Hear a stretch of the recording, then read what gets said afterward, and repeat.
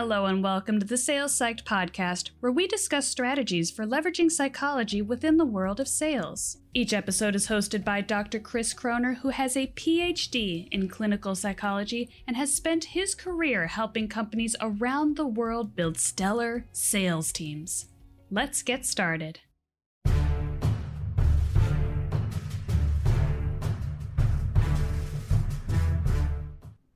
Welcome to Sales Psyched, the only sales enhancement program delivered by a psychologist. I'm Dr. Chris Kroner, here today to talk to you about how buyers psychologically commit to a purchase. As salespeople, we're naturally interested in closing the deal. In other words, gaining the buyer's final commitment and signing on the dotted line. But that's not how the buyer's mind operates, and understanding how he moves toward closure can inform how we should be thinking about selling and persuasion. Buyers persuade themselves to make a big commitment by making smaller commitments in the process.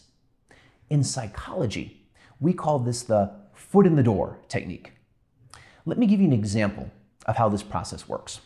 There was a study conducted in which the students were asked to approach a series of homeowners on the same block to put signs about a popular local issue, something that most of the homeowners completely agreed with, in their yards. So that wasn't a problem. The problem was that many people don't like to put signs in their yards, particularly big signs. So the students were broken into two groups. The researchers wanted to see which ones could place more large signs in the neighborhood. One group jumped right to asking if they could place the large signs. And for the most part, people said no. The other group asked if they could place smaller signs, and they received many more answers of yes. Now, here's the kicker. A little later, the second group came back around and asked if they could replace the small signs with larger ones.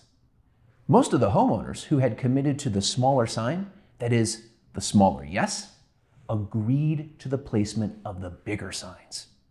In other words, once they had said yes once, it was much easier for them to say it again because their mind had become comfortable with its commitment to the concept. As you prepare your own sales discussions, be sure to give your buyers the opportunity to say yes in the course of your discussion.